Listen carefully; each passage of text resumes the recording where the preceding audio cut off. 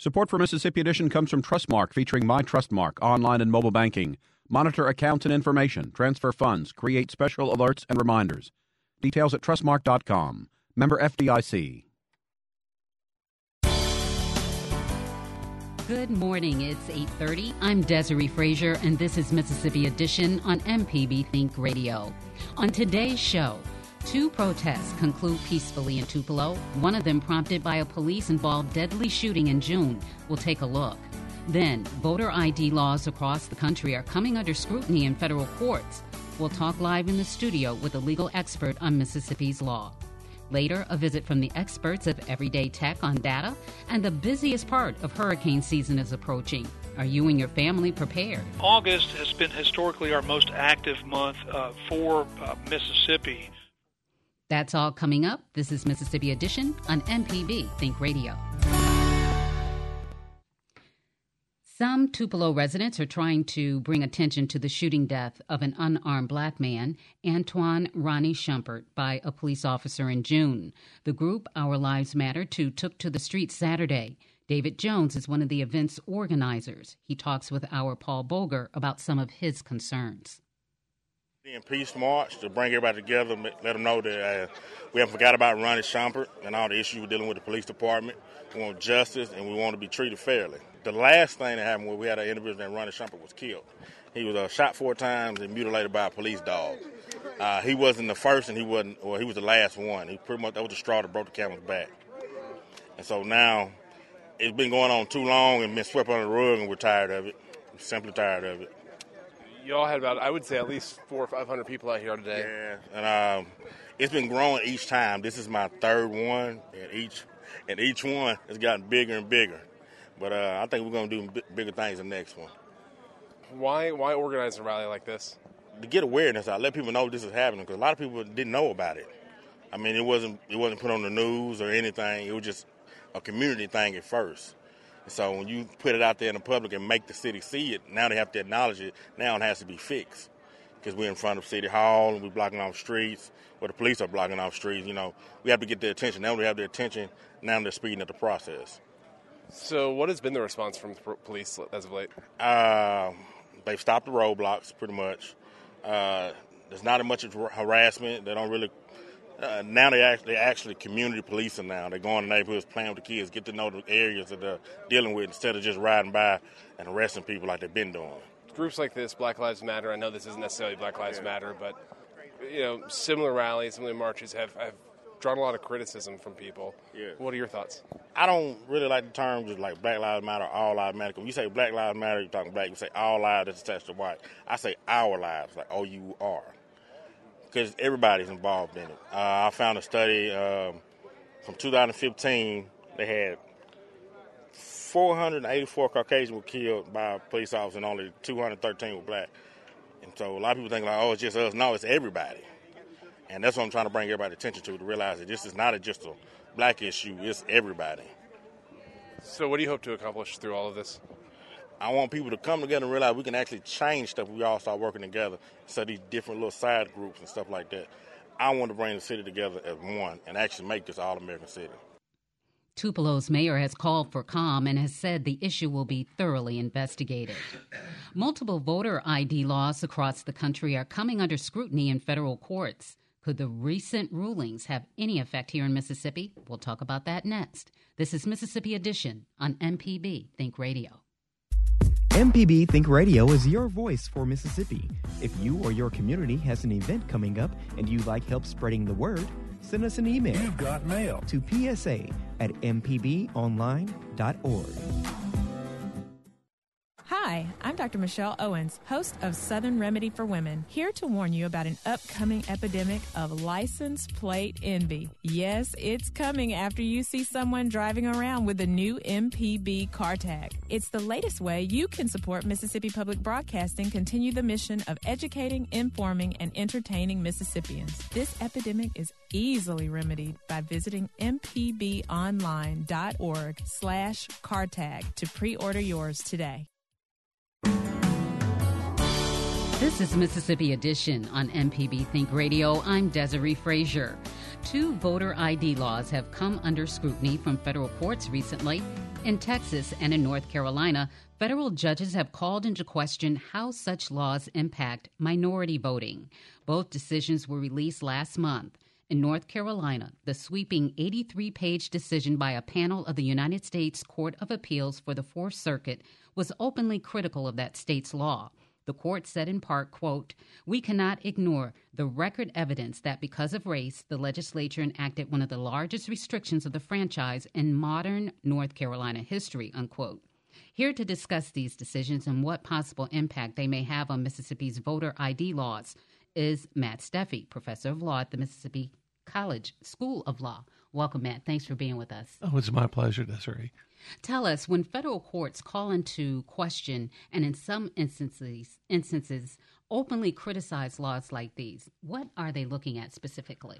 Well, they're looking at two things. And voter ID restrictions and other voting restrictions have been on a losing streak. It's been North Carolina and Texas, and recently a lower federal judge in Wisconsin came to the same conclusion. And they're looking at two things under a federal law called the Voting Rights Act. They're looking for evidence of discriminatory intent, that is, the actual purpose of restricting voting on account of race, or they're looking for discriminatory impact. And depending on which case you're talking about, the courts have found one or the other or both of these things present in recent voting reforms. And so that's what happened in both Texas and North Carolina. That's right. And North Carolina focused on the discriminatory purpose. And once there's a finding of discriminatory purpose, the entire statute is suspect.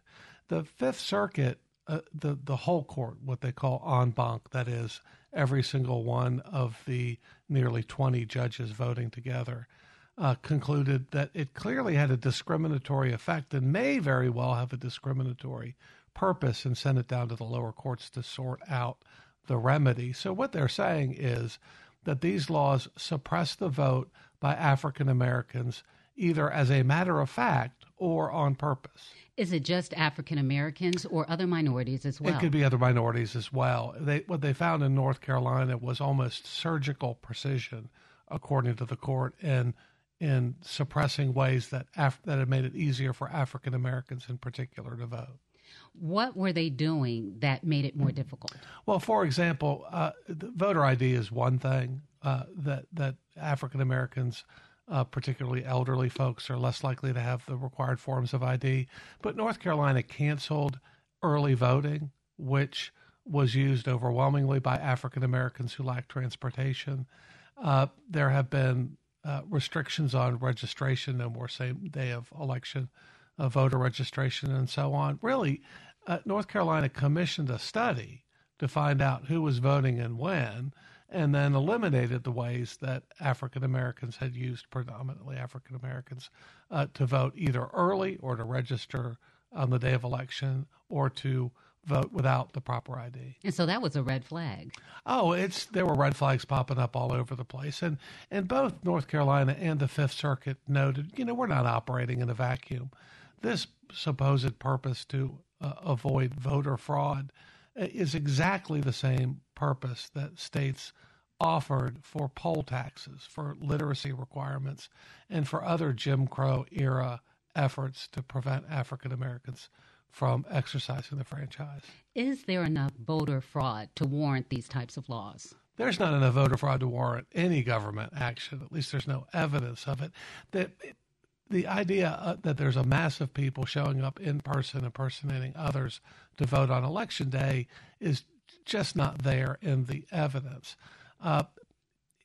There may be some more questions with regard to absentee balloting and the like, but there's very, very little evidence of voter fraud. And if you can get a politician to be honest, a tall order in some cases, particularly outside our fine state, the Republicans in North Carolina said, to be clear, we're trying to suppress the votes of Democrats, not African Americans in particular.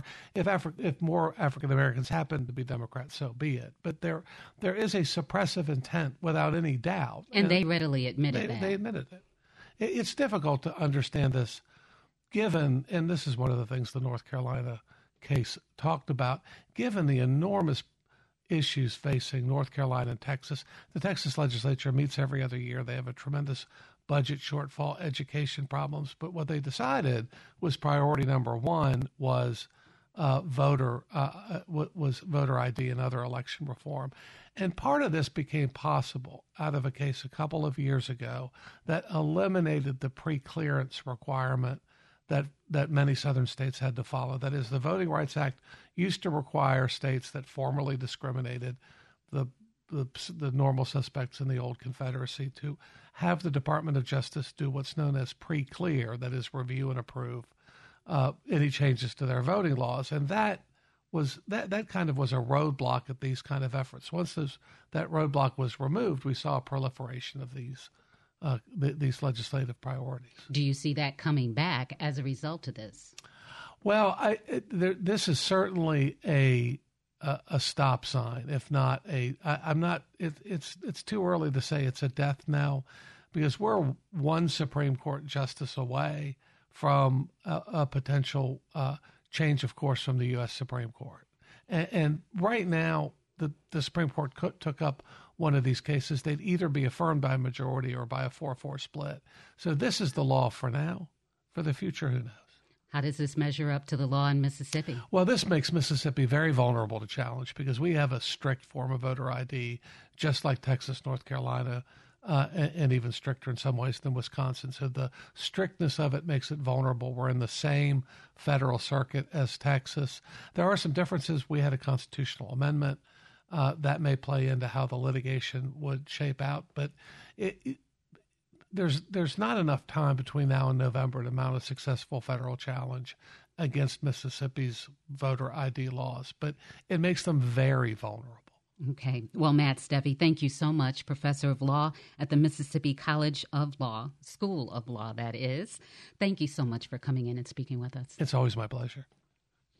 Up next, a visit from the experts of Everyday Tech on data. This is Mississippi Edition on MPB Think Radio.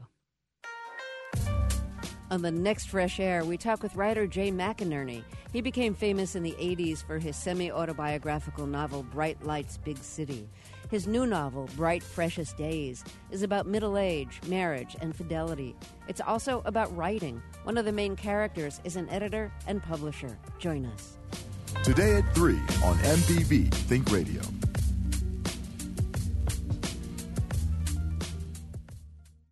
The new MPB Public Media app is available now. Watch MPB TV, listen to MPB Think and Music Radio, and stay in the know with MPB News. Search for the MPB Public Media app in the App Store and Google Play stores today.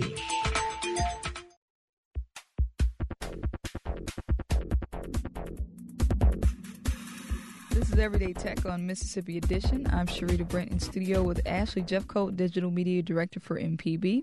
Today we're going to be talking about data. Ashley, that's a word that's tossed around a lot. Some people may have an idea of how complex data is and some may not. So we're just going to give a general idea about what data is. So what is data? The word data is a word that has many different meanings. An important thing to keep in mind is that you could be talking about the actual quantities of information that's stored by a computer. So this could be like pictures take up so much data. Mm-hmm. They have a size. They might be 3 megabytes, and that's how much data they take up. And data can also be a statistical term that means all the different numbers and things that you gather, the information that you've gathered for a statistical purpose. Or it could be, and this is the one that we're going to talk about, is the definition of data being the amount of space and amount of stuff that you're allowed to download. Okay. And that you're given as as part of your plan, whether it's through your internet service provider or through your cell provider. So most people have data plans. How do you know how big of a data plan you need? That's a hard one because it can be really difficult to determine. The first thing that you need to do is do your own research. Take some time to look at your own data usage, which unfortunately this means you probably already have a data plan, but most of us probably have one now. If you have a smartphone, you probably have a data plan. In most cases, won't allow you to have a smartphone without a data plan. Because it's not smart without data? Pretty much. Okay. data is so essential to the way those phones work that it doesn't really work right without data. So you pretty much have a data plan if you've got a smartphone. So if you already have a data plan, one of the things that you can do, and this is going to vary from carrier to carrier, provider to provider, on your bill or in an app, or sometimes there's even a number you can text and it'll let you know how much data you've used. This is a good way to get an idea on how much data you need, because you can look and see how much you're using. Yeah. So the more you rely on data for things like streaming, like Spotify or YouTube or Netflix or anything like that, the more data you're going to need and the bigger data plan you're going to need. If you have shared plan, so you've got like lots of, like your kids are on it and your parents are on it and everybody's using the same plan, you're going to want more data because you're sharing across all these different people, and that's all going to use up data. But if you're the kind of person who maybe you don't leave the house very often and you're always connected to Wi-Fi, you probably don't need as much data because Wi-Fi doesn't count against your data plan. So you don't need as much then. But it depends entirely on what you're using and how much of it you're using already. Because if you take a look at what you're using right now, you may be like, oh, well, I don't actually use very much data at all, even though I spend a lot of time streaming. That's probably because you're usually connected to internet instead of using data. Mm-hmm. But if you take a look at it and you're like, I don't spend any time streaming, but I'm using a ton of data, might not be realizing some of the stuff that you do that does take up a lot of data. Facebook, big data hog. Oh, is it? Oh, yeah. Well, that explains why I get that text message every week saying that my data plan is almost up. If you watch a video on Facebook, you are using a lot of data. Wow. Facebook autoplays stuff too, so it loads a ton of stuff in the background. Now, is there a way to get around that things autoplaying? For instance, if you go to a website and there are videos playing that you may not even know until you hear it, is there a way to turn off those things that run without your permission or consent? Sometimes you can. And the way you can do that is through the settings on your phone and through your browser. And this is a really good thing that you can do with an Android phone. You have a lot more options and a lot more browser options to go in and tell it to disable that kind of stuff, like auto-playing videos and stuff like that, so that it's not as much of a problem. You don't have as many options for that kind of stuff on an iPhone. So Android users, rejoice. You have a lot more options for you there. Woo, rejoicing. Yeah. You can send us an email about this topic before or during the show to everydaytech@mpbonline.org. For Ashley Jeffcoat, I'm Sharita Brent. This is Everyday Tech on Mississippi Edition. Thanks for joining us.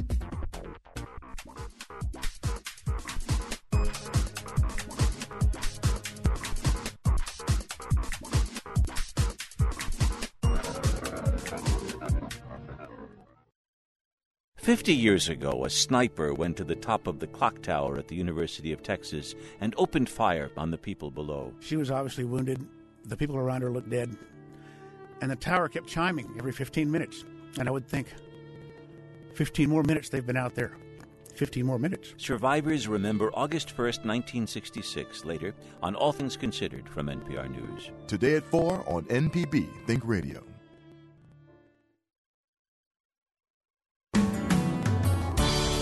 This is Mississippi Edition on MPB Think Radio. I'm Desiree Frazier. With the height of hurricane season nearing, emergency and weather officials are urging residents to get prepared. August and September are typically the busiest months for tropical weather. Mississippi Emergency Management Agency Director Lee Smithson tells Evelina Burnett Mississippi Gulf Coast residents should review their hurricane plans and refresh supplies and evacuation kits. Well, August has been historically our most active month for Mississippi for hurricanes, but going back to 1950, we've had 67 hurricanes form in the month of August and 109 in September. So we're really going into entering into the peak of hurricane season. And of course, as timing would have it, we've got two systems that began building up off of the coast of Africa last week. So those both of those systems, while there's no telling what they'll develop into, just serve as a good warning that now is the time for everyone to start looking at their hurricane plan and thinking about what you're going to do if a hurricane comes in. Of course, for the folks on the coast, as I've said so many times before, we want everyone to evacuate from the coast. Don't try to ride a storm out. So if they're going to evacuate, know where you're going to go, have a great plan, have a plan for your pets, make sure that you take your important documents with you, your insurance, your mortgage, Social Security cards, birth certificates, those type of things. Make sure you have cash, because in the event of a hurricane, the electricity could be out and you might not be able to get to an ATM. But also, again, as we learned during Hurricane Katrina, hurricanes don't impact just the coast of Mississippi. So for those who live inland, they also need to make a plan too. If they're going to stay home, just be prepared to be without power for up to a week. So make sure you've got plenty of drinking water. That's a gallon per person per day, lots of non-perishable food, a power supply to keep your phones charged up. And then take everything seriously, because again, even a small storm like we saw with Hurricane Isaac back in 2012 created more flooding than some areas got during Hurricane Katrina. So just now's the time to start looking at your plans and thinking about what you're going to do to take care of yourself, your family, and your pets. I talked to the Weather Service, too, so I kind of have the forecast side. So unless there's something else that I haven't... MPB's Evelina Burnett with Mississippi Emergency Management Agency Director Lee Smithson on hurricane preparedness as we enter the busiest part of the hurricane season. Stay tuned to MPB Think Radio for local Mississippi-based programs all morning long. Coming up at 9, it's Deep South Dining. Then at 10, Now You're Talking with Marshall Ramsey. And at 11, stay tuned for Southern Remedy. If you missed part of the show, there are several ways you can listen on our website. That's mpbonline.org, through the MPB Multimedia app, or search for Mississippi Edition in your favorite podcasting app. I'm Desiree Frazier. Join us again tomorrow morning at 8:30 for the next Mississippi Edition, only on MPB Think Radio.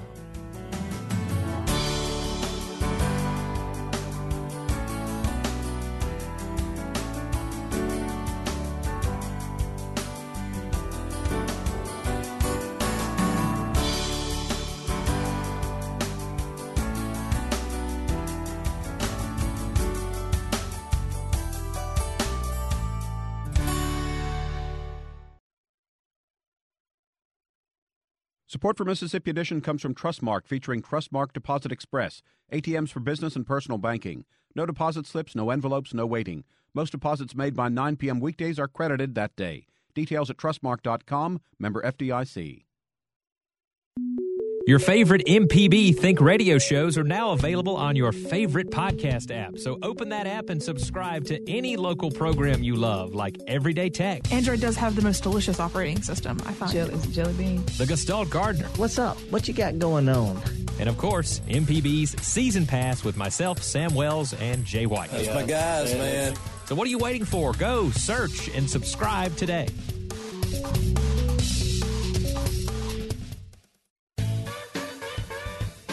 Coming up this morning at 10 on Now You're Talking, Marshall Ramsey will speak with news anchor and fellow children's book author Katina Rankin. Plus, singer-songwriter Lisa Mills will join us to talk about the inspiration for her latest project, Mama's Jukebook. Be sure to join us this morning at 10 for Now You're Talking with Marshall Ramsey right here on MPB Think Radio.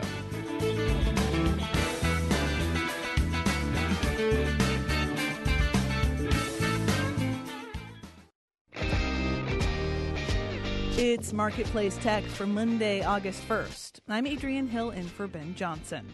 It's been a relatively quiet year for tech IPOs. Last Friday, a company named Talend became one of a handful of tech companies to go public in 2016. We caught up with Talend CEO Mike Tukin on the floor of the NASDAQ midway through the trading day. He said Talend helps mid and large-sized companies make sense of data.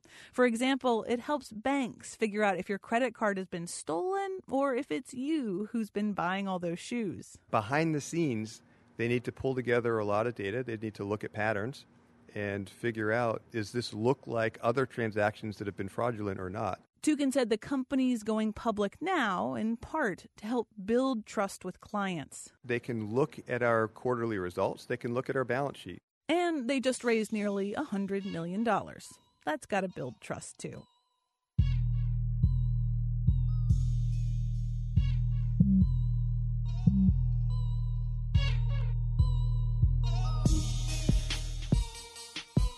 Marketplace Tech is supported by Progressive Insurance, small business protection for more than vehicles with specialized coverages to protect against financial loss. More at Progressive Commercial.